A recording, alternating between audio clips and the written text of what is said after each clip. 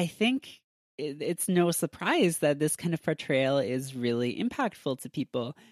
And especially in historical moments that are very turbulent, I think it's easy to want a sweet or funny male figure to turn to. And this is something that also came up in our earlier episode on Joe Biden, where we were talking about how this portrayal of like Uncle Joe as this really goofball guy who's going to like make everything better is just based on this idea that like men will save us, that men can be bad and terrible and ruin things, but also they can be our saviors, and how difficult that can be to face as kind of false.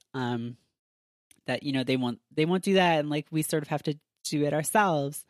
But it's still really easy to want this figure to turn to you, and I think especially for queer people, the notion of this like loving, accepting dad can be incredibly emotional. So that moment that I talked about earlier with Knife Dad's gay daughter saying like, please accept me, and everyone being, and Justin and Griffin being, of course we accept you. I think that really spoke to a lot of people who like so desperately wanted that and craved that acceptance from their parents, and especially their father, which is why that moment resonated so strongly. And at the same time, I think these portrayals of loving, accepting dads are bittersweet. Like they're not uncomplicated.